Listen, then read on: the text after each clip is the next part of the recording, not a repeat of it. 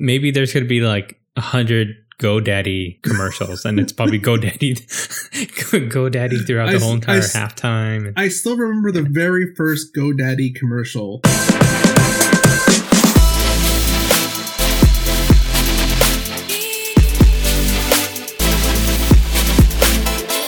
Welcome to episode 142. This episode of Tennessee, we talk about pandemic survival with style, Disney pisses off SoCal, and Anton in lockdown. I'm Al Flores. And I'm Anton Dewalt.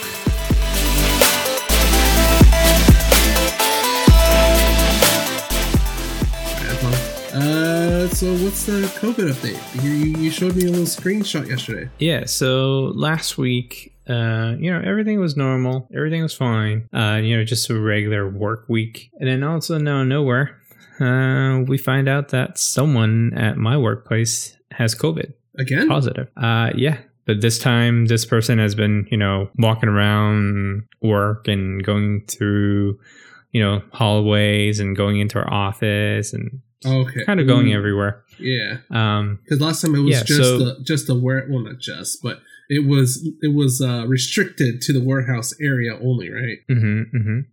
And the thing is that this person came into our room, and the good thing is, like, I was at least 6 feet or more away from this person. I don't really do a whole lot of interaction with this person, but it just seems like, they had it. Yeah, I did have exposure. So I had to quarantine myself the next day, which is Friday. So throughout the weekend, I've been sleeping in a different room. I'm trying to help out as much as I can with my wife, so she doesn't have to do everything. And I know that it's a lot of work for her. Yeah. But anyways, I went ahead and went yesterday to one of the urgent cares to do a COVID testing, and it came out negative, which is good. But I'm not so sure when it would be. I calculated. I saw that person on a Wednesday, so I was thinking, like, the fifth day would be probably Sunday. So I went ahead and did that yesterday. So anyways, I don't feel anything. And usually, like a lot of people who have COVID, it's different for everybody, I guess. And sometimes it can come 10 days later, which is crazy. So I'm going to see if I'm okay tomorrow. If not, if I feel any symptoms, I'm probably going to have to go check again. But like you said, you did the test, right? It wasn't that bad. No, they did the brain picker, right? Yeah, the brain picker. Yeah. Did they do the back of the throat also? No, just the picker. Yeah, but it's weird. Like you see the videos and what the test is going to be like, and you're like, oh, that's terrible. It's all the way back there. But like, oh, okay, it's not that bad. It's uncomfortable, but it's not that bad. And then also one of my coworkers that usually work in a department that's right next to that person. He also tested on Saturday, but it came out negative, which is a good thing. Yeah. He did the PCR test, which takes anywhere from 24 to, a day to 3 days, which is probably the one that you got. I did the rapid tests, which is very, very 50-50. Yeah. And the reason why is because I think it's only an antigen test to basically see. Yeah. So, I came out negative, so that means my body's not really fighting any sickness or anything. So, but with his test, I kind of feel more assured because he's next to her. Yeah. But who knows? Everybody's body's different. Not to be judgy, but does this person seem responsible, or have they been making questionable decisions the past couple of months? I have no idea. Okay. Yes and no. It's... I don't know, because the rapid test also concerns me because they stopped using some of the ones in LA because the rapid test wasn't accounting for some of the other variants that are starting to pop up now. But beyond that, it's the CDC now is recommending, like you said, 10 days unless you start showing symptoms. Once you start showing symptoms, you add another 10 days, or you start the 10-day counter again. Hopefully you're good. Are you planning to do another retest just to be safe before you end your quarantine, or what's the plan? Yeah, I mean, I plan to do a couple more days just to be safe. Yeah. But if I do have to go into work, then I probably have to mask up and stay masked the whole entire time. But so far, none of my coworkers have any symptoms, and they did their testing. So, let's just hope that it stays like that. Yeah. But other than that, dude, what's up? Tampa Bay and KC, what's going on? Buccaneers? I have yet to recognize the season as a legitimate NFL season just because of all the COVID stuff that's been happening. True. As much of a football fan as I am, and out of the major sports, football is the one I traditionally follow the best. This season, I have not been watching any of the games. I'll keep track of some of the news, but really, it's just like, they had to reschedule this game, or this player tested positive, so they're out on the bench for the next week and a half, blah, blah. And I feel like this doesn't count. Congrats to them. Yeah, it's not like a real season. It's more of like a playoffs, but with like really weird rules. This is like the XFL trying to like add in random rules. Like this is them going, all right, we're going to play the regular season, right? But before your game, we're going to spin this wheel, and whatever it lands on, that's your handicap for this game. And so you lost your star quarterback. All right. You don't know how the game's going to be. That's the weird thing about this season. Okay, so it's kind of weird, huh? How Buccaneers. I think the game's going to be here in Tampa Bay, right? Yep, the first time ever that the stadium hosting the game is the home for one of the teams that's in the Super Bowl. So weird. And it turns out there's only going to be 10,000 tickets sold. And you hear about that? I didn't even know how they were going to handle the attendance, but that makes sense to me because they're trying to limit. They're going to split a lot of groups up, especially I think there's going to be like every 2 seats or something like that. And then I think the stadium itself is like 50,000 people. Yeah. And then, they're cutting it down. So it's only like 10,000. So can you imagine how much the tickets are going to be? I'm more curious about how the actual halftime show is going to be at this point. I know they're still going through with it. I'm wondering how it's going to be.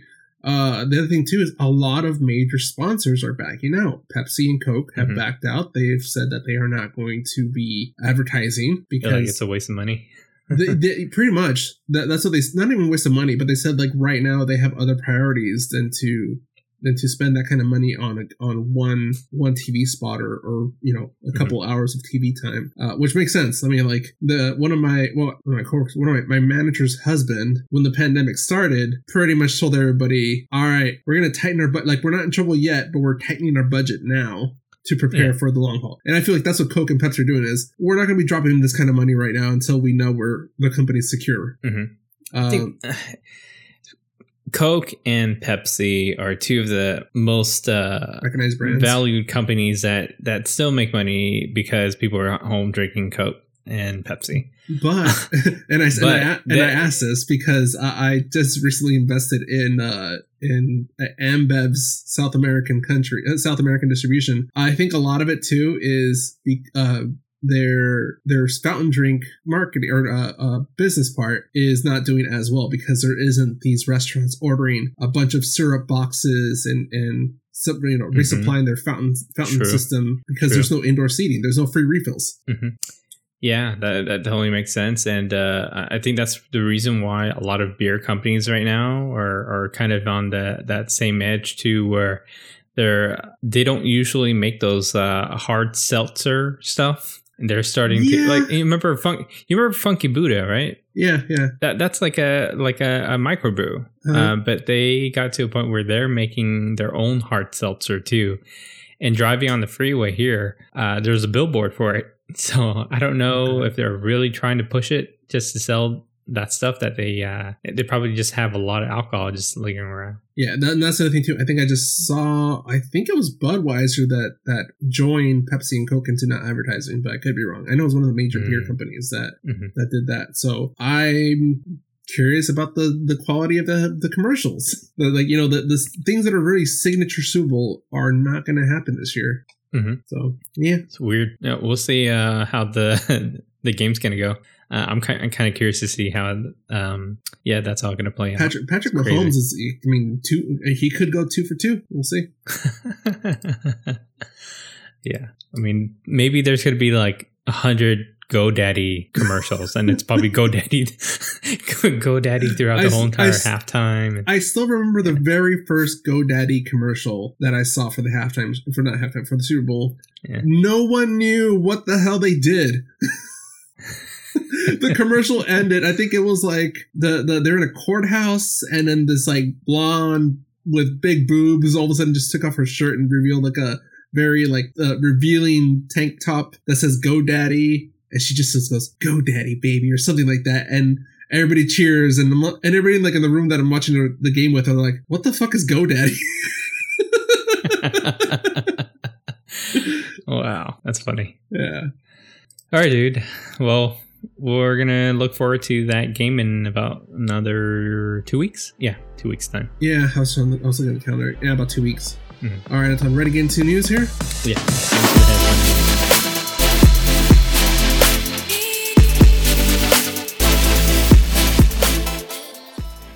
All right, and it's starting off very local here. Disneyland Resort has ended its annual pass program effective immediately. So this program has been in effect for almost 4 decades, and I've participated in it. You've participated in it. My brother had it at one point too. It's a very SoCal thing, but yeah, they stopped it. No explanation. They just said it's over. Yeah, that kind of sucks. But I mean, it kind of makes sense because they can't keep extending people's passes because of the pandemic, and especially when it's closed for so long, it just doesn't really make any sense to sell the pass itself. Yeah, I was talking to Martha about this because she was shocked about it. Well, it kind of makes sense to me because they make more money selling the tickets by itself. Right, they do. And I was trying to say that it's the pass was as a way for the park to have, you know, guests in it regularly, attendance. Even during the slow days, like weekdays,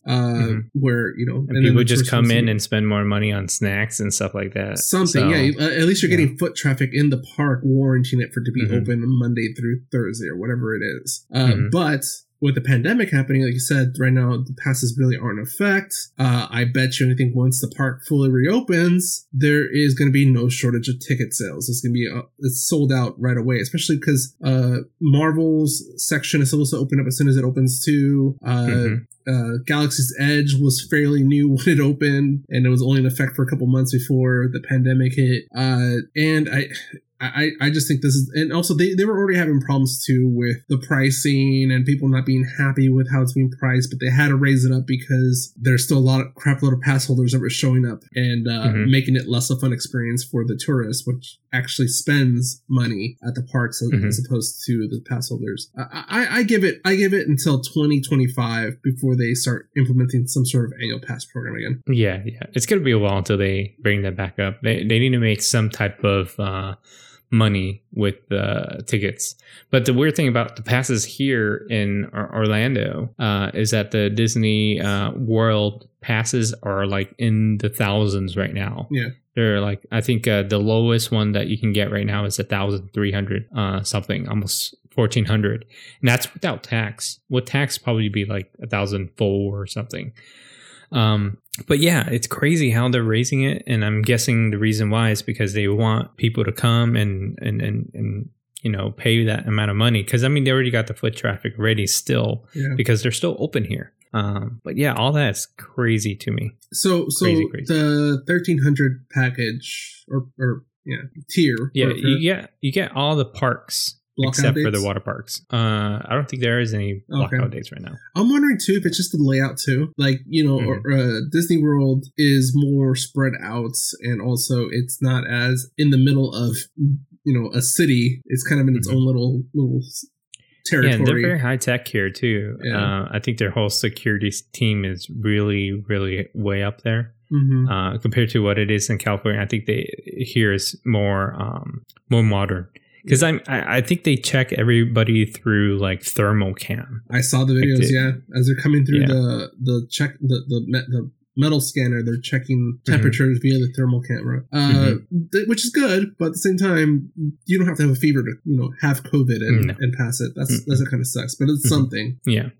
But I mean, sucks. But then again, I didn't have a pass right now, so I'm really not that hurt. I was even considering to get it again, but then I was like, no, I'll wait, because when they announced Marvel section is going to be opening, I was like, ooh, it's going to be crowded again.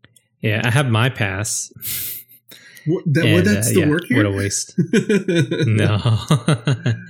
Yeah, so that pass, I guess it's expiring like this month or next month or something like that. They did extend it like another 3-4 months. Yeah. But what good is that? I mean, yeah, it's better safe than sorry. Yeah. Oh, well. End of an era, at least for now. Speaking of eras, Xbox Live, who's had its membership price for $60 a year for years now, recently announced that they'd be raising the prices up to $120. That is doubling the price. And then a few days later, they quickly backtracked and said, no, we heard you guys. We're reducing the prices back down to $60, back to where it was. Yeah. That's a good thing, because a lot of people are like, whoa, what? It's just an internet service that they see. Even the $60 doesn't really put you in a solid support for banning other people in the community. I mean, there's so many people that were playing, I think, Overwatch. Yeah. There are so many people abusing the system. So. Yeah, I know. And the other thing, too, that this shows me is that people have no idea what it takes to run that kind of network. Like, which is PlayStation. There's a lot of people on there. Well, yeah, and granted, props to PlayStation for offering it for free, but for what they have to do in the background to even maintain it is... it warrants some sort of price. But actually, I think PlayStation charges that. I think it's called PlayStation Network. Really? I thought it was still free. Price. No. Yeah, it's $60 a month also. Oh, okay, so imagine it. The only person that does it free for a while was Nintendo, but then they're also charging it too. I think it's like $3.99 a month. Yeah, I think I paid $20 for the year or something like that. I don't know what it was. Yep. But I'm wondering if this was just poor marketing. If they meant to kind of roll in the Game Pass with it, or they're gonna release other perks, but they just didn't flesh it out yet, and they just kind of announced the price, or the price slipped out before they're ready. Because if they're willing to do $120 for Xbox Live and the Game Pass for a year, I'd be down with that. I think the Game Pass by itself, it's $20 a month or something like that, or $15 a month. Maybe they'll offer 2 tiers. $60 for just... That's a pretty good deal, because the thing is that I think for them, they're trying to look at the statistics of how many people buy a game in a year. Yeah. And especially a lot of games now, there's a lot of replay value to it. I mean, for example, like people are still playing Destiny. People are still playing Overwatch. People are still playing Call of Duty. And usually for these people who are hardcore gamers, they'll buy all the games, but there's people who are dedicated to a certain franchise. So at most, they'll probably buy like 1 or 2 games a year. Or like me, well, I did buy 1 game. Or like me, that kind of keeps going back to the free game, which is Warzone. Yeah.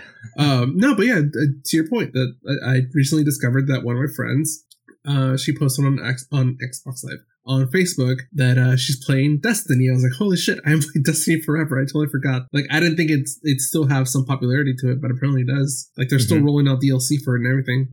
So I mean, it's a good game. It's solid. So I think that's the reason why a lot of people keep coming back. I miss it, but then I don't know if you hit that point, but it's kind of repetitive, because you max out your character, and then you're like, all right, either I'm overpowered to defeat these raids, or I start a new character for a different class. Yeah. All right. So speaking of gaming, Razer, the gaming company, has released some information on their Smart Mask. This is their very Tron-like design that has an airtight padded seal for comfort. That is one of their main things. Besides safety, is they wanted it to be comfortable for people to wear it for a long time. It comes with a UV light box that charges and sanitizes it at the end of the day. It has a built-in speaker and mic. So when you're talking in the mask, the speaker, in a very indoor voicey way, enhances it. It amplifies your voice so you can hear it. Because they wanted, not only for you to be safe, but you to be able to communicate effectively. And along with that, they made the mask transparent to help you, convey facial expressions and whatever, Instead of like using your eyes, like. Which, by the way, I thought eyes were very expressive, but talking to somebody with a face mask, you're like, I don't know if you're sticking your tongue out or not, but like, are you joking or? And of course, it also has a filter for the N95 respirator, and it wouldn't be Razer if it didn't come with the Razer Chroma RGB to customize the color you want your mask to be. I think those would be very cool at raves. That's what I was thinking. Yeah, I was like, holy shit! Like they should, even if the pandemic like ends with the next 6 months, ravers would love this, and stoners would be modifying this to like hotbox themselves or something. Oh yeah. You look cool doing it. Yeah, for reals. Yeah. I as I was preparing the show notes for this episode, I did sign up for their notification of when it goes on sale. If it's less than $200, I might buy it. I'm really thinking 200 is gonna be their price point just because of the box that it comes with. It's gonna be some heavy gear that comes with it. So that money was supposed to go for your new Xbox, right? Potentially Xbox, yes. Okay, we'll see. All right, that's on. Are you gonna get it, or what's your? I don't know. I'm gonna see how you like it first. Okay, I'm gonna get a pick now. Yeah. All right, that's on. Keeping on with the gaming news, Lucasfilm Games. We talked about last episode, and I said that with the rebranding, that makes me think that they're going to be announcing some stuff soon, and they wanted to prepare the brand for those announcements. In the time that we recorded now, they released a teaser trailer for Indiana Jones working with Bethesda Games. No real details other than it's going to be a new Indiana Jones story independent of the movies, and there is talks. Well, there is a game in development called Star Wars. About Star Wars. It's going to be open world. That's going to be so much fun. I think it's Ubisoft that's doing it, right? Ubisoft with Lucasfilm Games. Sorry, Lucasfilm. Yeah. And there's rumor that they're already working on Battlefront 3, and they should be announcing it soon. So I love the Battlefront games, but just no time to play. It's good. I like it. I love the non-Star Wars Battlefront games. I think I saw that Battlefront 6 is supposed to be kind of the same themes or kind of touch back to Battlefront 3, which is the one I first played for the 360, I believe. That one I'm looking forward to because it's just so skinned down first person shooter, and it's so satisfying. It looks like connection. Okay, we're good. We had a little hiccup there, but we're good. Good job, engineer. Okay. All right. So what's up with Hogwarts Legacy? I heard they're delaying that. Yeah. So we talked about it, I think early December, something like that, where this is going to be an open world Hogwarts game. But yeah, like you said, it just recently was announced that it's going to be delayed until 2022. No explanation as to why. It's just delayed. More than likely, they'll just say COVID. Yeah, maybe. That's the go-to excuse nowadays. Yeah. COVID. So since we're already talking about games and it's really not in any of our show notes here, I recently signed up for Apple One. Okay. You know about that subscription, right? Yes, yeah. Yeah, so I mean, I was already paying for 2 terabytes a year for backing up my whole entire family's phones. Yeah. And I think that was like $15 or something like that a month. And then I was also paying that was $10 a month. And then I was also paying $15 for Apple Music. So I was like, you know what? How much is Apple One? So I looked at the pricing and it was like $29.99 for everything. So you get like the 2 terabyte, you get Apple Music, you get News Plus, which is kind of cool. Like you get all these magazine subscriptions that you don't have to pay the premium for because they're all included in here. Yeah. So it's kind of cool to have that. And then I also have Apple Fitness, And then the cool thing is Apple Arcade. Mhm. So I've been playing with some of the arcade games on here, and dude, they're really good. They're really good titles. One of the games was called Sneaky Sasquatch. Have you heard of this game? No, but I always want to play Bigfoot. Yeah. So basically, the game is you're on this campsite, and it turns out that someone is trying to buy the land to build like condos and houses and stuff like that. Those bitches. So yeah, so the park ranger is like, oh my God, how can we stop this from happening? And the guy's too rich. He's already buying the land soon, doing paperwork. So, a little squirrel heard about what's going on and told Sasquatch about it. And then they're like, oh, what are you going to do? Sasquatch, you got to do something about it. So then, you're this Sasquatch that lives in this campsite, and none of the park rangers like you because you're always scaring people off. So anyways, the game is called Sneaky Sasquatch because you go around, you try to look for like food to eat. So there's people camping, so you go to their grill and you take their hot dogs and burgers and eat them. But that's not the purpose of the game. The purpose of the game is you have to do what it takes to earn money. Prostitute. So you can buy that. Yeah. So that way you can buy the whole entire campsite. So that way you can. So you're property mogul Sasquatch. Yeah. So you basically start as a regular Sasquatch, but then you start, wearing people's clothes. You start Yogi Barrett. Driving. Yeah. You start fishing. You start golfing. You start driving. Yeah, and you ski, and then it's just crazy. And then you start moving into town. You buy apartments. You buy houses. It's crazy. This is such an intuitive game. It's so crazy. This is Spore Sasquatch edition. Yeah. I didn't even know that this game was going to go that far. Yeah. But when I first played it, I'm like, okay, this is a pretty simple game. Probably really short. And it turns out that the game is still going on. Like they're still updating the game to add new stories. So Spore might be really apt then. You could one day just have the Sasquatch NASA get ready to buy property on Mars or something. Yeah.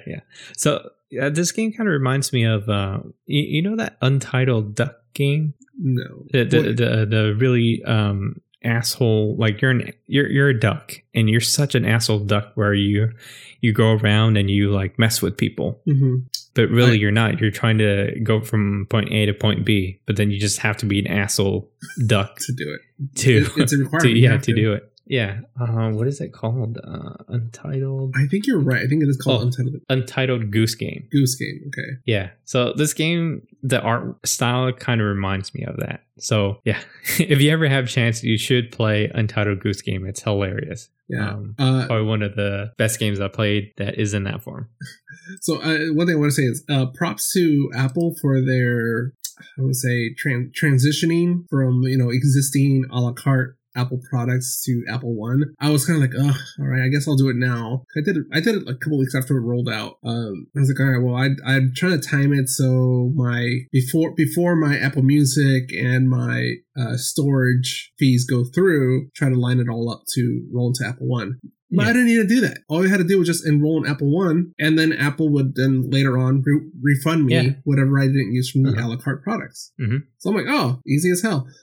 Yeah, and they figured it out. Yeah, I was really worried it was gonna be more difficult, or I was gonna get screwed over in some way money wise, but not bad. Yeah. So since you have Apple Arcade with your Apple One account, I recommend you to get Sneaky Sasquatch. And also, there's this other game called Grindstone. It's pretty good too. Okay. It's also featured on that thing. Yeah, I haven't tried any of the games yet. It's something I've been meaning to try, but I loaded it and I looked. I'm like, I really don't know where to start. So good. Yeah, I'll check out Sneaky Sasquatch. Sounds like fun. All right, that's fun. Ready to get into streaming? Yeah.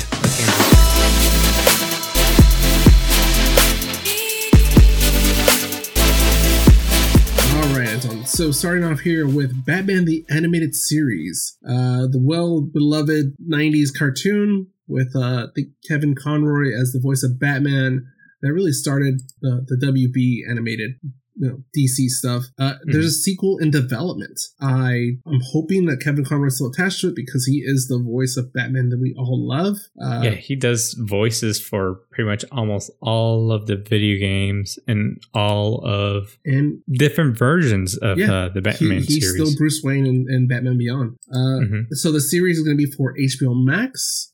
No release date or anything. This is still in early development. So hopefully we'll get something good within next year or so. Dude, I'm going to tell you right now, dude, HBO has been maxing it out. Yeah. They've been freaking maxing out like crazy because there's a lot of shows that are on Cinemax. They just port everything over to HBO Max. And not only that, but a lot of the TNT shows are on there too. A good example would be I watched the show Warrior, which is the Bruce Lee inspired show. Right. Really good. I highly recommend you watching it. I think they just finished their second season. I think third season's coming out probably at the end of this year or next year. But anyways, they also have Snowpiercer on there too. They have season 1 and 2. And so far, it started as a really low buzz for the Snowpiercer series. It was a really slow buzz, but then after probably the 5th or 6th episodes in, dude, it is really good. So I highly recommend watching those two shows on HBO Max. Yeah, it's crazy. Yeah, HBO doing a really good job. Yeah, I think the Snowpiercer season 2 is premiering today, actually. Season 2? Season 3 then. Season 3. Yeah, because I saw something about TNT premiering Snowpiercer first episode. Yeah, I'm really digging HBO Max. And you know what? I haven't really delved into it, but Martha subscribed or is doing the 2-week trial for Discovery Plus. I thought it was going to be kind of I like Discovery, but they have a crap load of networks attached to that package. Yeah. I was like, okay, all right. We're kind of... They have Discovery Now. They have Discovery Channel. A&E, History Channel. They got Investigation Discovery. ID. That's the one that I think Martha likes a lot. They have Lifetime as well for those that are into the Lifetime movies and shows. I was like, oh, okay, that's not bad. I think it's $5-6 a month too. So I'm like, okay, maybe once I get tired of one of the other streaming services, we'll switch over to this. But it's a pretty good deal. I'm feeling really bad for cable services, but at the same time, they dug themselves in that grave. But they're in a internet service now, so which is fine. Better them getting kicked out right away. But yeah, it's I also blame them screwing over sports fans, especially the Dodgers, at least here in Southern California. Time Warner was always having the negotiation issues with the Dodgers streaming, so they would sometimes not show the games, or sometimes they would show the game. I forget what it was, but you had to have Time Warner to stream those to watch those games on cable or something. It wasn't available on Dish. Stupid. Yeah, it's so many little crap like that. I'm like, this is why people are cutting the cord. People are just getting fed up with it. And not just the price of the cable, but just the little political stuff or business stuff. All right, it's on. And I still had it mistyped here in my notes. So some Ahsoka news. There is rumor that one of our favorite Mandalorians, Sabine Wren, is going to be joining the Ahsoka series. I was seeing some artist conceptions of who would be good to be casted as her. None that I'm really sold on. I have somebody in mind, but I'm kind of curious to see who you would think would be a good Sabine Wren. Because while the character isn't upright Asian, she did look Asian-ish in the animation. I'm okay if she's either Latin or Asian or Pacific Islander. So I was trying to think, okay, who's an Asian actress that I know that's around that, that would be around Sabine's age, 30s, early to mid 30s, right? For that time era. My first thought was Brenda Song. Okay. I forget how much she has. I see that. Right? I see that. And she's done action movies. I think she's just trying to find that breakout role, because every time she gets a role, it's something serious. But and she's good doing it too, but she just doesn't get enough exposure. Yeah. So yeah. I mean, she got a really small part in the The Social Network. Yeah.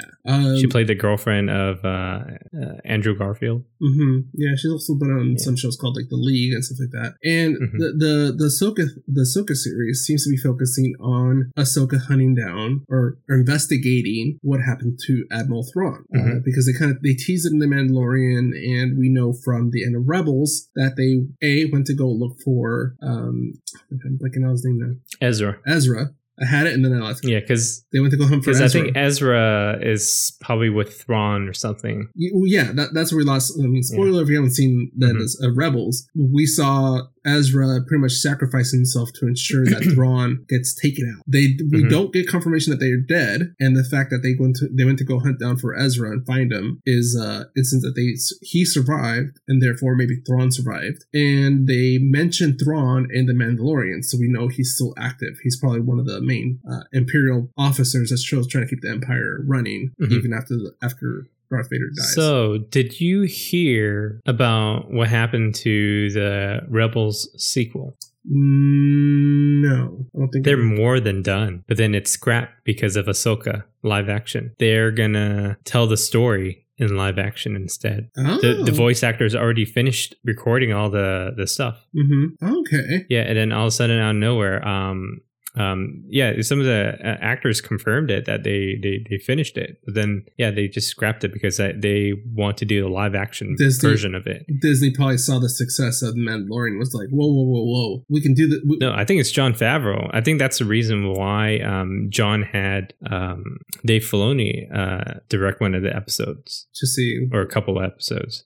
I'm sold. But no, but I'm saying though, like, it's an easy sell. Like, look, this is a success rate of The Mandalorian. Not only can we make this successful live action series, it's really good for storytelling and for Rebels. And it's as much faster for them to produce too, a lot faster. Oh hell yeah! I mean, animation takes so much time and so much manpower. I was watching one of the voice recording, and then rendering. The animation has to be tweaked and then rendered. Directing is a pain in the ass too, because you're directing multiple different scenes at the same time. But no, so I was watching one of the, I forgot which one it was. I think it was the Frozen documentary on Disney Plus. But literally one animator was focusing on this 10-second scene of Elsa running up a cliff and then kind of like creating kind of a Iceman luge and sliding up, whatever. She said she worked for it for months and she was happy the way it looked on screen. And I'm all, holy shit, if a movie is 2 hours long, how many animators do they have to have for each little scene? A lot. Yeah. It's crazy. Yeah. You're assigned one scene and that's what you work on the entire the movie, and then they stitch it all together. So yeah, it's just crazy though, like they're done with the show, but it's just going to come out in a different form. Crazy. Yeah, so I'm excited for Ahsoka now more than ever, but I'm curious to see what the casting's going to be like.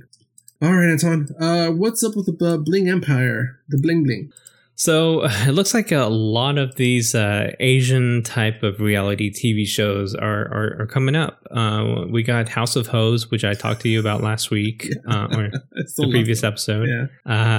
So rich Vietnamese people in Houston was the House of Hoes.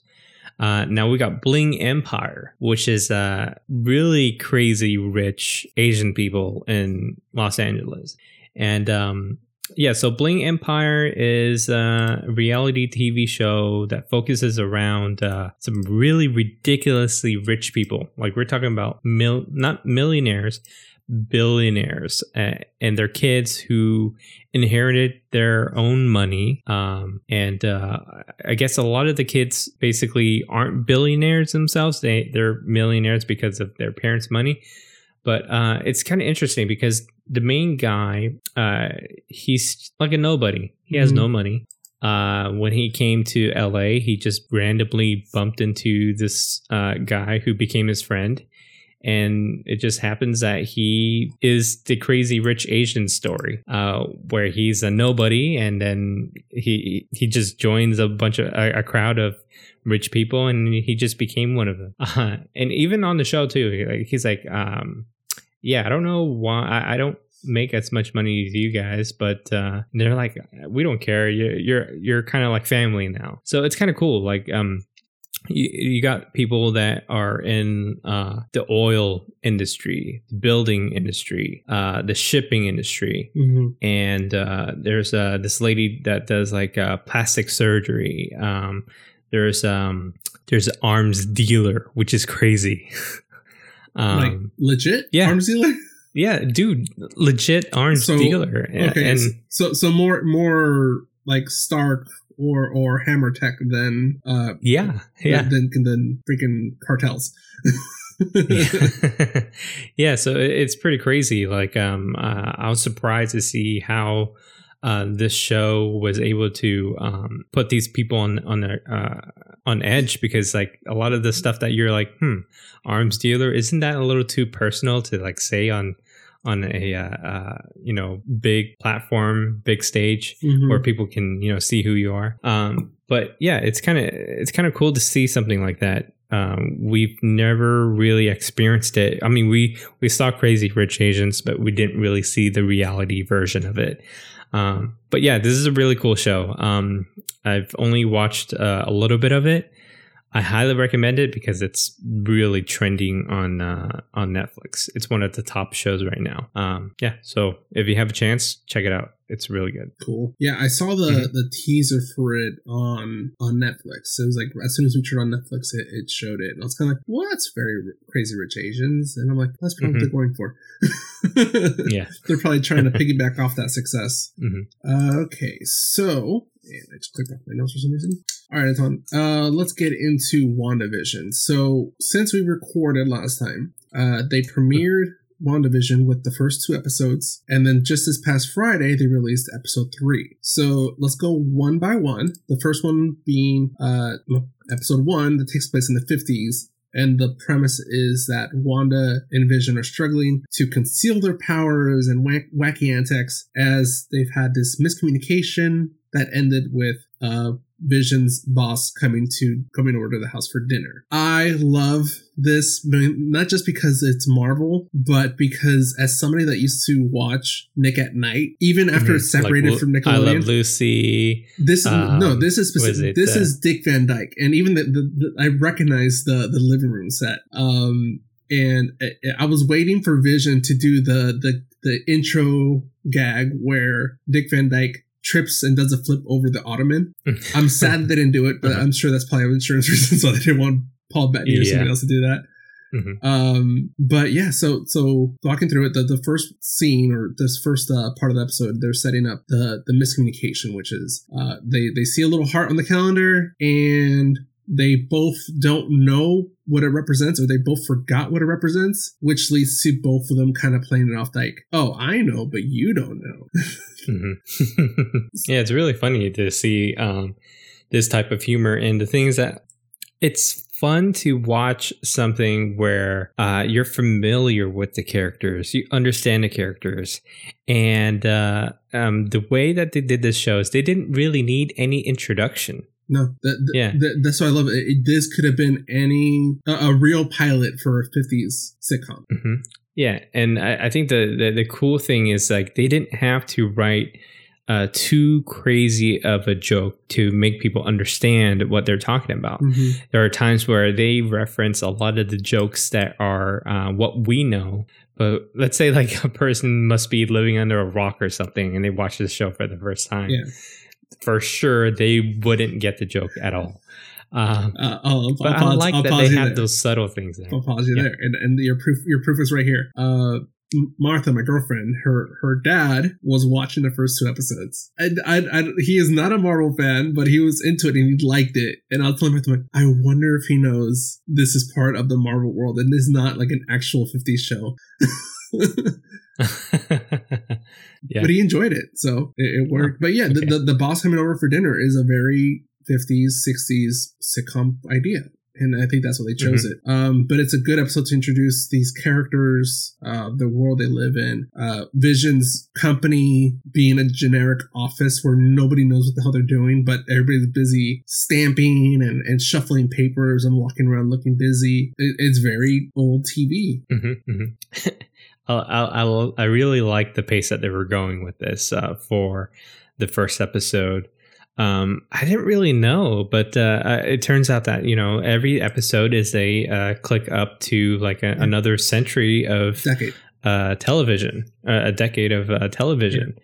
So I wish they hung around a lot longer. Well, yeah, but I think they're kind of like, they want to just tell the story. They don't want to linger too much. And but I like the whole vibe. It's fun. Well, WandaVision is our first dip into these limited series that Marvel's doing, like She-Hulk and Winter Soldier and the Falcon, or Falcon and the Winter Soldier. And Kevin Feige has been very clear that their idea is to just tell the story and nothing more. Meaning, so if it takes 6 hours to tell the story, that's all we get, 6 hours of content. Whether that's 8 episodes or 10 episodes, it just comes down to how they want to break it up to. But we're getting 6 hours per series, and whether or not they get a reboot is different. But I like that premise. It sucks because, like you said, I wish we could linger a little bit longer to kind of explore this more, but I'm glad that they're moving forward, not dragging some of these story plots out.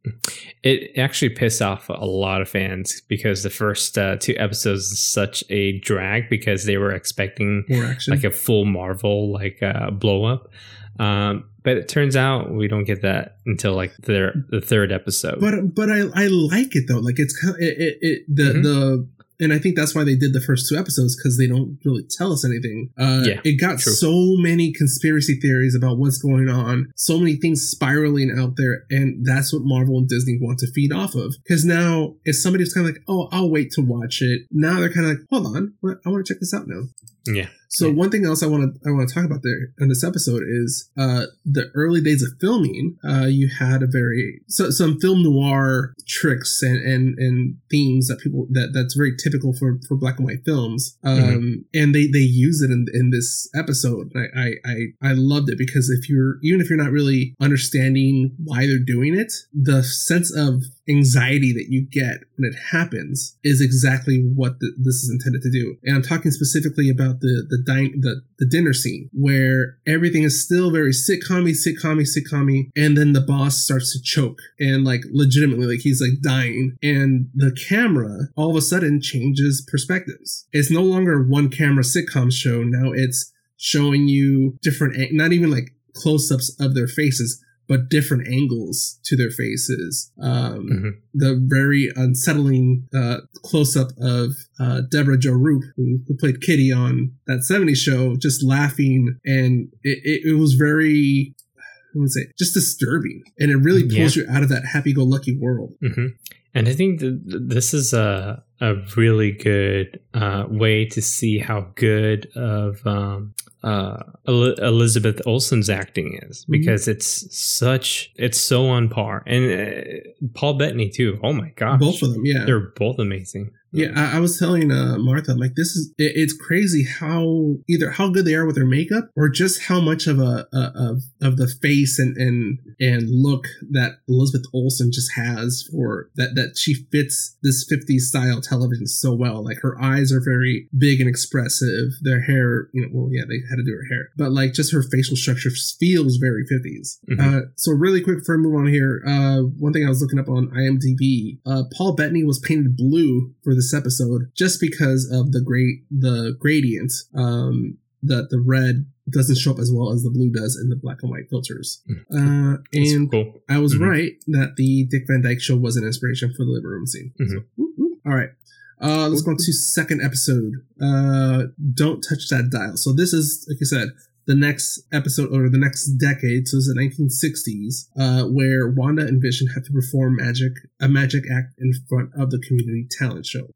It kind of reminds me of I Love Jeannie, like the whole vibe of the second episode. Yeah. That definitely, they're really touching on that. I think considering she is a witch called Scarlet Witch.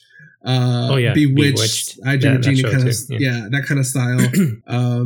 Also, and I think they kind of did it in the first episode too, the practical effects that they would have done back in the day, they used it for this episode. So they weren't using CGI for those effects. So one of the episodes where she's in the kitchen making stuff float around, you can kind of see the strings as they're dangling around or whatever and making stuff move around.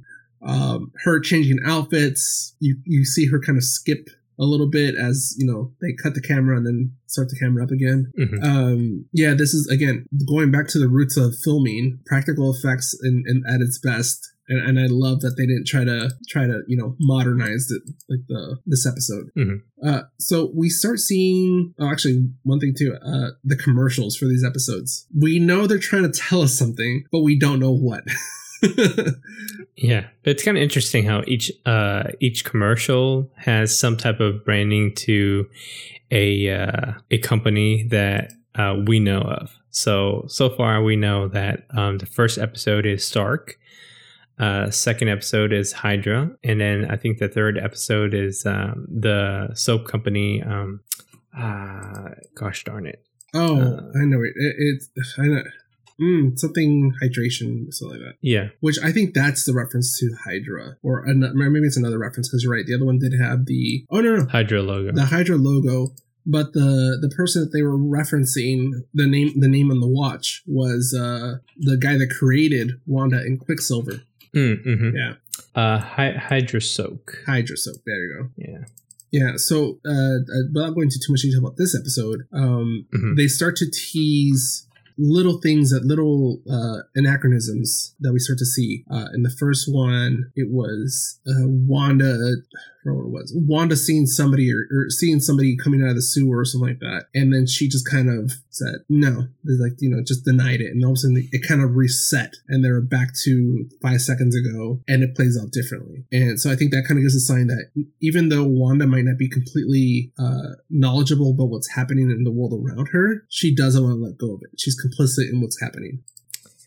It's so crazy. Yeah, it's kind of like watching another episode of Lost.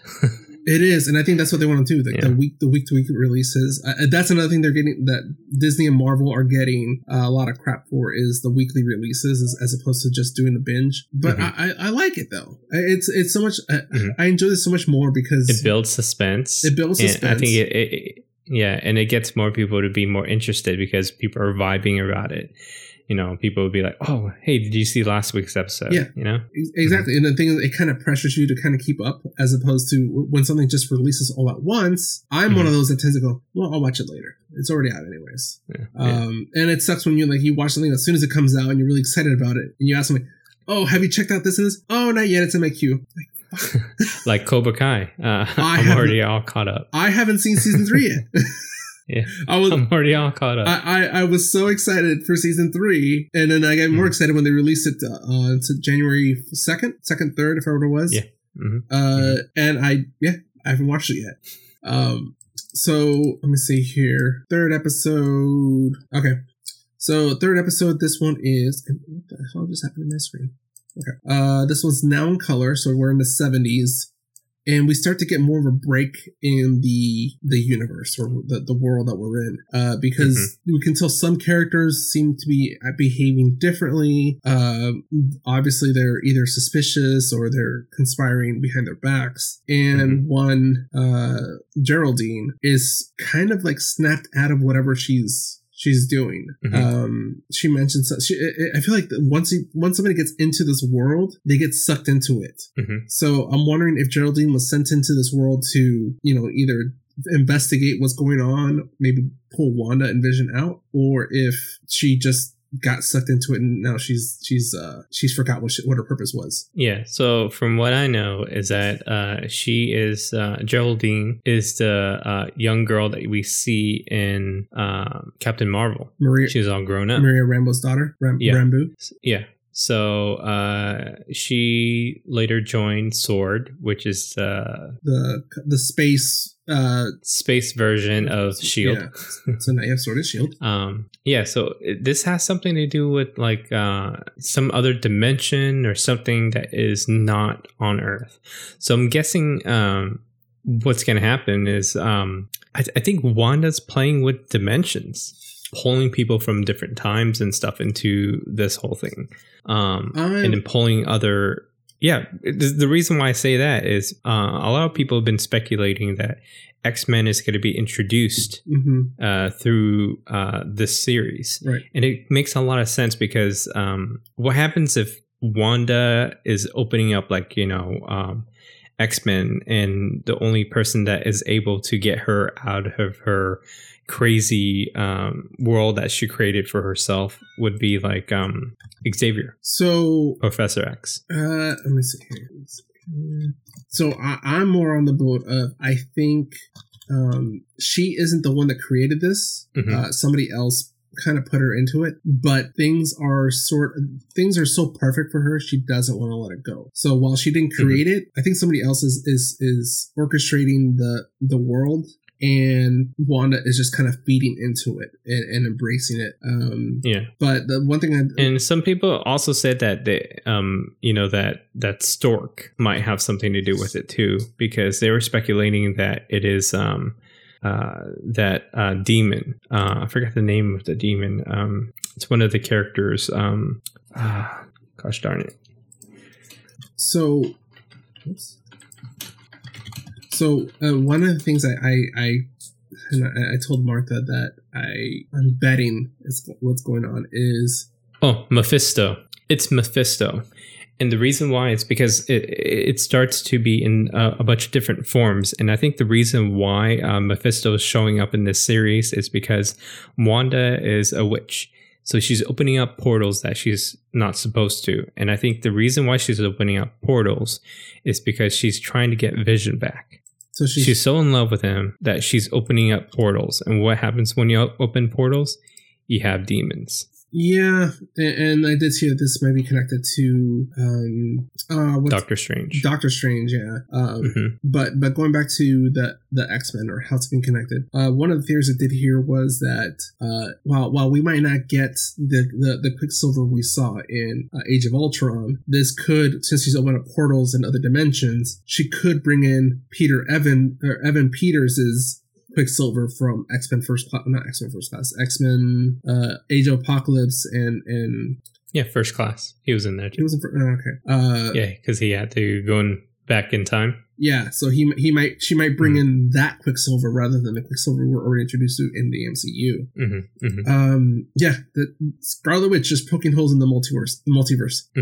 Crazy. Yeah, so much stuff. And then it just happens that all the X-Men movies are connected now. They need to introduce X-Men. They introduce a Fantastic Four, which introducing Mr. Fantastic for stuff that might alter the universe seems to be up his alley. So we'll see where they go with this one. It's definitely setting up the next phase, which this is the first step into the next MCU phase that we're experiencing. All right, Anton, anything else about any of the first 3 episodes before we move on? No, I'm just excited to see what the hell is going to happen next. I know. Episode 4 coming out this Friday, and that leaves us with... They have 9 episodes coming, so 5 more to go. All right, let's go to our next segment, Anton. Movies. Okay, movies.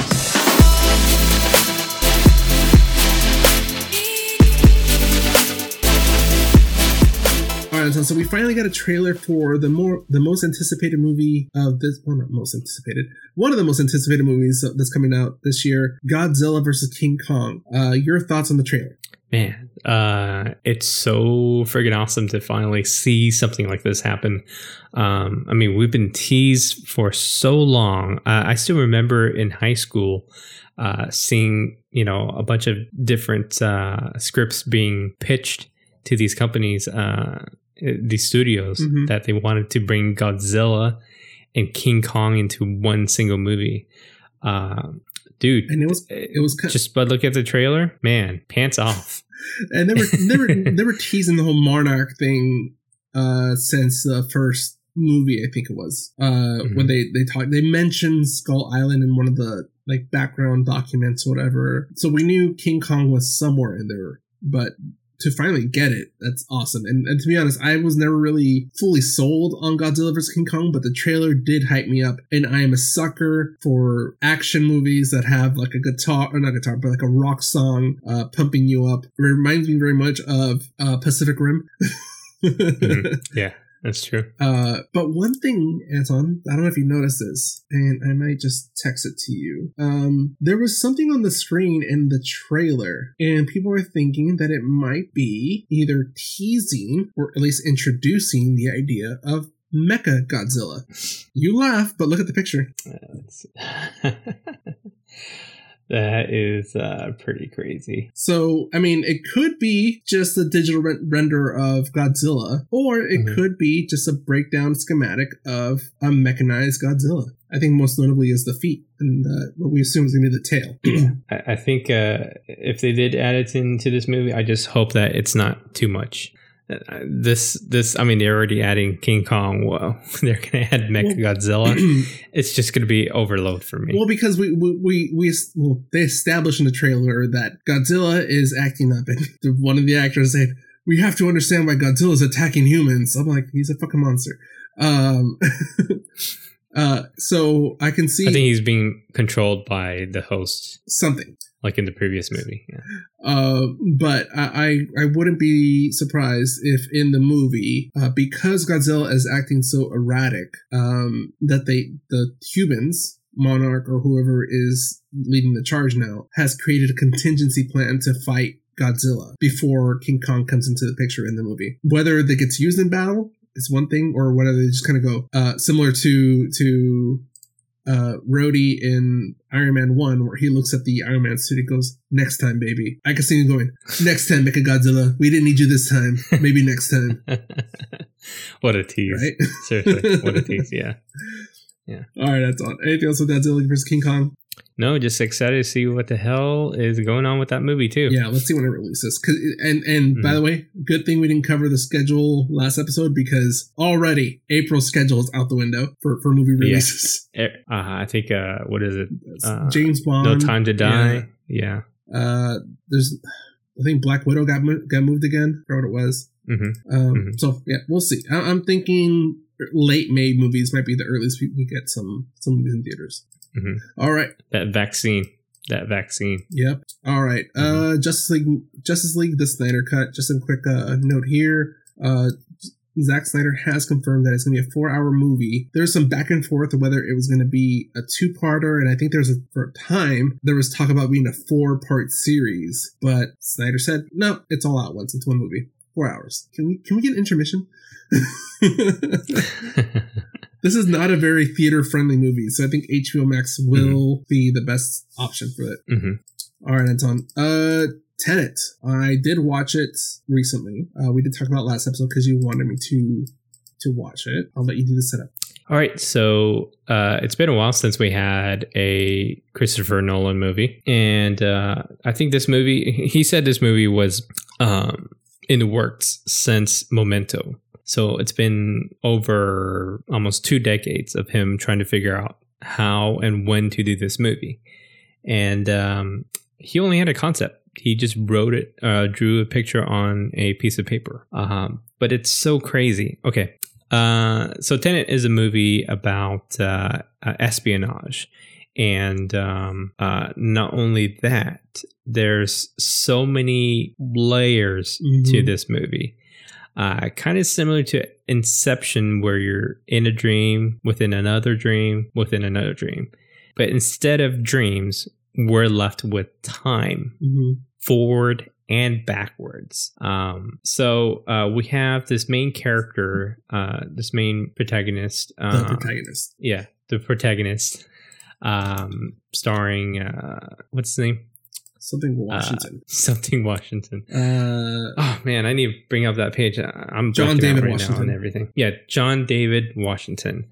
So stars John David Washington, who is this agent, CIA agent, who is on a test to become somebody who he didn't know that he was going to be a somebody.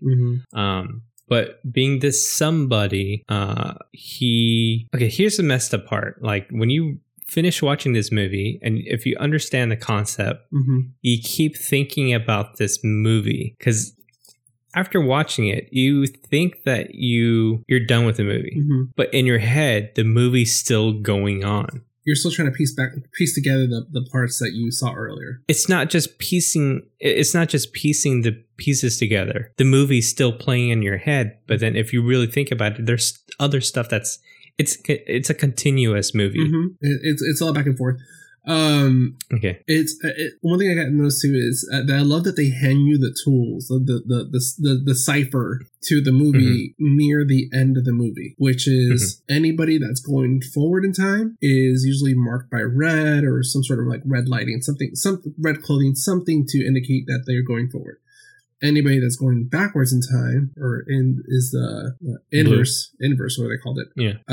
You're marked in blue. So if you want to go backwards, if you want to go back and watch the movie again, that's some signs to look forward to see, to help you piece it together. Yeah. There are okay. So long story short, this movie is about trying to figure out who's building this time weapon that's from the future. Yeah, so right there, I honestly, I feel like I would just rewatch the movie just to re-listen to that dialogue.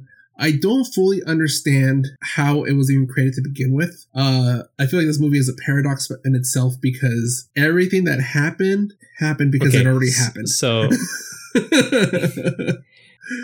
what we saw in this movie is just one timeline. Right. And when this so let's rewind this all the way to the very beginning. Okay. It's not in this movie. All the way to the very beginning. Who's beginning? Nothing ever happened. Okay, so this is how everything started, okay? So first started with one person implementing this system for the future. And it was left there for the future, like kind of like a time capsule. Right. So this person in the future who digs up this time capsule starts the whole entire timeline. And that's where it starts. You're talking about the quote unquote undetonated bomb, right? That was undetonated bomb. That's how it started. And then, once everything started going backwards and then going forward again, that's when something messes up and it goes back again. And it keeps overlapping. So this is going to be continuous. There's always going to be loopholes that they need to fix every single time. And this is going to keep going. It's never going to stop. But John David Washington's character, he basically set up this whole entire thing to basically patch the hole forever. The Tenet project or the Tenet group, right? Yeah, this is going to be forever. So this is never going to end. It's not. It can't be patched. Yeah, that's what I'm saying. It can't be fully patched. That's what I'm saying. It's a paradox, and the only reason it happened is because it already happened. So I think what the movie that we're watching is like probably somewhere in the middle of what's going on. So or even at the end, but there's no end. It's going to keep going. Right. No.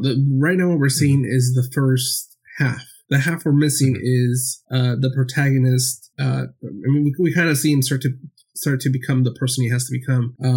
But really, there's more to his story where he eventually begins the Tenet group or the Tenet project, whatever they call it, that then fills those roles that we need him to fill by, playing these little bits of going back in time. You only watched this movie once, right? Yes.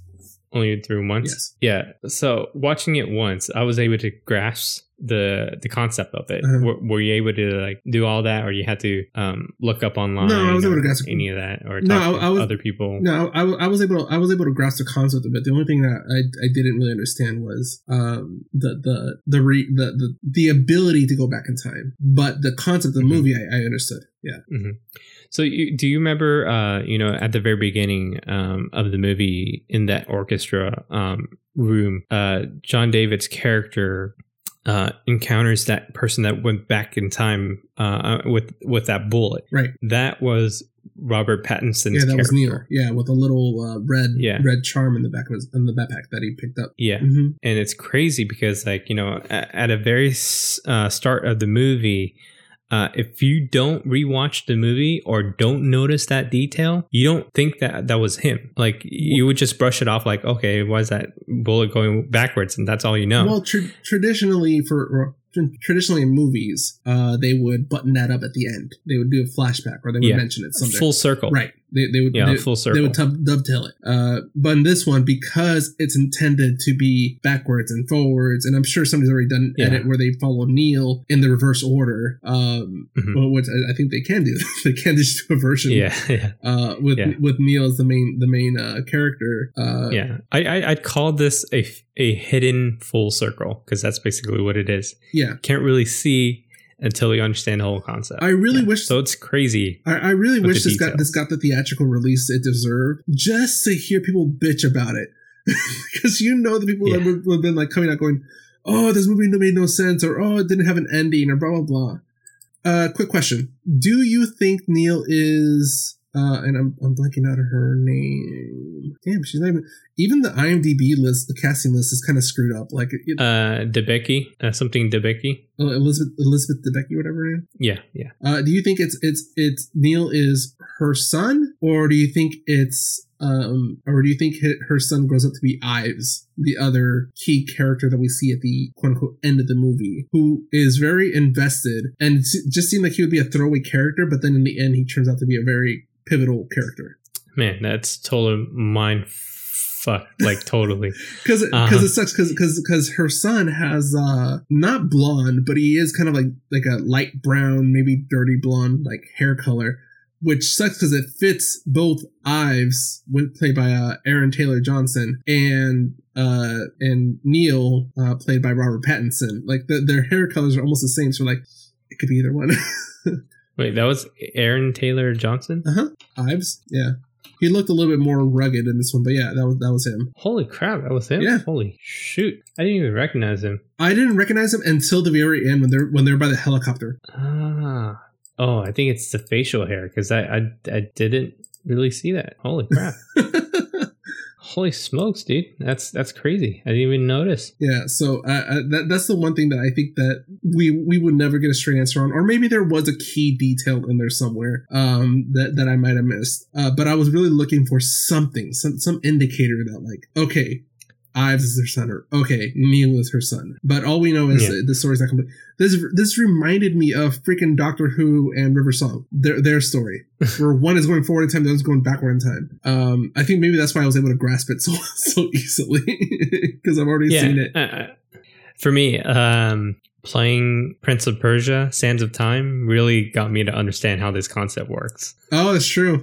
Yeah. Yeah, that's the only reason. After watching it, I'm like, man, Prince of Persia: Sands of Time. Wow. I forgot about Sands of Time, yeah. Yeah. So I after watching this movie, I was thinking, man, it would be awesome if they just had a standalone movie or like a spin-off movie with just Robert Pattinson, because he's such a cool character. They do. And not only that, he's so good in this movie. He's amazing. So two things I want to note as an achievement for this movie. One, Christopher Nolan did not let any of the characters use their real accents. Even Robert Pattinson, who already has a British accent, did a different dialect when speaking. And for the scenes where they're talking backwards, they had to record their own. They had to speak backwards. They had to learn how to say that phrase backwards, so it played in reverse accurately. So that's why it kind of sounds a little funky. It sounds funky when they replay it, because it's actually them talking backwards with that accent. So I'm like, holy crap, that's like a nice little challenge to add there. And number two, the score, which is, by the way, amazing, like epic score for this movie. Like it fits it so well. It was all done remotely. I forgot the composer. So Hans Zimmer did it. Hans Zimmer. Is it Hans Zimmer? I can't remember if it was. But they couldn't do the orchestra because of the social distancing. So what he had to do was he worked with each of the musicians in their home, recorded them individually, and then mixed everything at once. So so like he did this all through like the pandemic. I was like, that's true. The music is usually the last thing. Oh, sorry, my bad. It's Ludwig Göransson. There we go. I was like, it's not Hans Zimmer. You know what else he worked on, right? What? The theme song for The Mandalorian.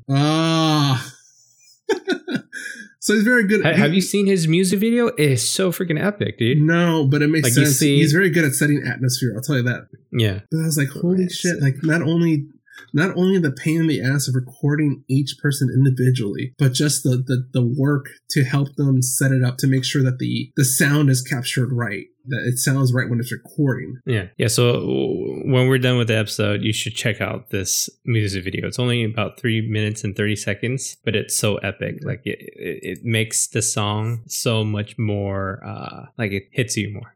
Yeah. All right. So, I mean, this movie, you got to experience it for yourself really to really grasp the, it is the mind fuck. It is, and you know what? I would say spoiler warning, but at the same time, like this is such a roller coaster ride. Even if you knew what was going to happen, experiencing the movie step by step, and because every detail matters. It's a long ass movie, but every detail matters. So I give this one props. Anton, out of 5, what do you give it? I'm going to give it a 4.8. Not perfect, but pretty close. I would have said 4.5, but then I went backwards in time and I was like, you know what? That's a mistake. I'm going to say 4.8 as well. Okay. I inverse myself. It's going to be a masterpiece. You know, later down the road, people are going to be like, wow, what's a good movie? And you're going to say, you know, this is probably going to be in the top 100 for sure. It is going to be a textbook of storyboarding and just mapping out your story ahead of time. Although one thing I do have questions about. In the battles, people die, right?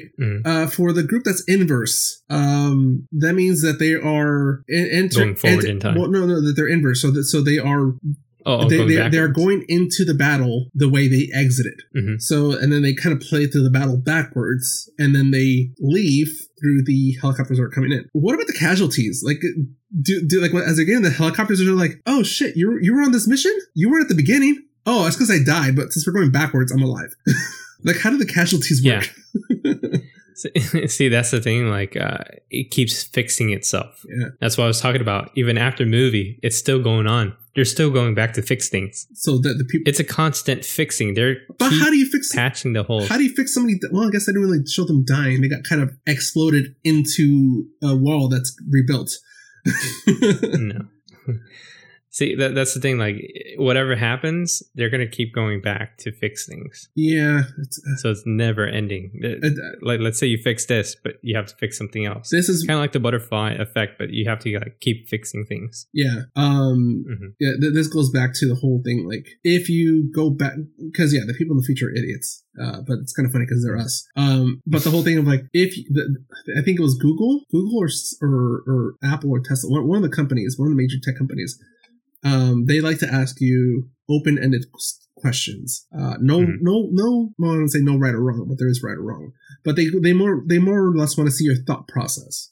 So they'll ask you like, oh, if you can go back in time, would you kill Hitler? Why or why not? My answer is always no. And people will be like, oh, but why? Like, Hitler's terrible. You're letting all these thousands of people die. The reason I say no is because we won. If I was to go back in time, kill Hitler, and it's funny because the more documentaries come out about World War II, the more we know about the Nazi side. Hitler was more of just a figurehead. He wasn't the one that was really... There's a bunch of other people that were worse. It's kind of like killing one bad person, another person. Yeah, like Hitler was just a figurehead. There was a lot that his generals, his people in a circle were really doing the messed up shit. They were the ones doing the experiments. They were the ones driving the weaponry. If Hitler was out of the picture, one of them would have taken over. And the reason we won is because Hitler pretty much was cracked out on drugs. He was on meth, or I forgot what it was. So he was kind of paranoid. He actually started killing off the people closest to him, and he just started being really, really erratic. That's what we won. So I would not go back in time and kill Hitler because we won. Why mess with that? If we didn't win, it would be like the Man in the High Castle. Exactly. Which I wonder if I need to finish Man in the High Castle, but I'm wondering if that's the twist. Somebody went back in time to try to kill Hitler. All right, that's on. If people want to make sure we win, how can they do that? They can do that by going to our website and support us by buying a sticker, t-shirt, or hat, or maybe something. And if there was something that we talked about on the show or on our social media, any of the links takes them to Amazon, gives us a little kickback. So that's a good thing. Yep. They can also follow us on social media at the 2OC on Twitter, Instagram, and Facebook. You can also send us an email, mail@the2oc.com to let us know your thoughts on Tenet or any other things you want to email us about. we're open for discussion. And like Anton said, like the little links that I put on Twitter every now and then, that helps us out too. Okay. And today's podcast is brought to you by Audible. Get a free audiobook download and 30-day free trial at www.audibletrial.com/the2OC. There are over 180,000 titles to choose from, and you can use it on your iPhone, Android, Kindle, or MP3 player. So, since we had a really presidential week previously, I highly recommend reading A Promised Land, Obama. He actually narrated the whole entire book. So highly recommend it. Nice. And then my recommendation, and I'm hoping next episode we'll be able to talk about it, at least some, Star Wars Light of the Jedi. Okay. Have you, time to read. Have you started reading it? I read the first couple of pages, but that was it. Oh, it doesn't get easier from there. I'll tell you this right now. Yeah, I think within the first 100 pages, we can probably talk about it next episode. Okay. But yeah, so Star Wars Light of the Jedi, if people want to get a jump start on our next episode there. Okay. Giving you guys homework. Sounds good. All right, Anton, is that it? Yep, that's it. All right. For the 2OC, I'm Al Flores. And I'm Anton Duong. See you guys. All right.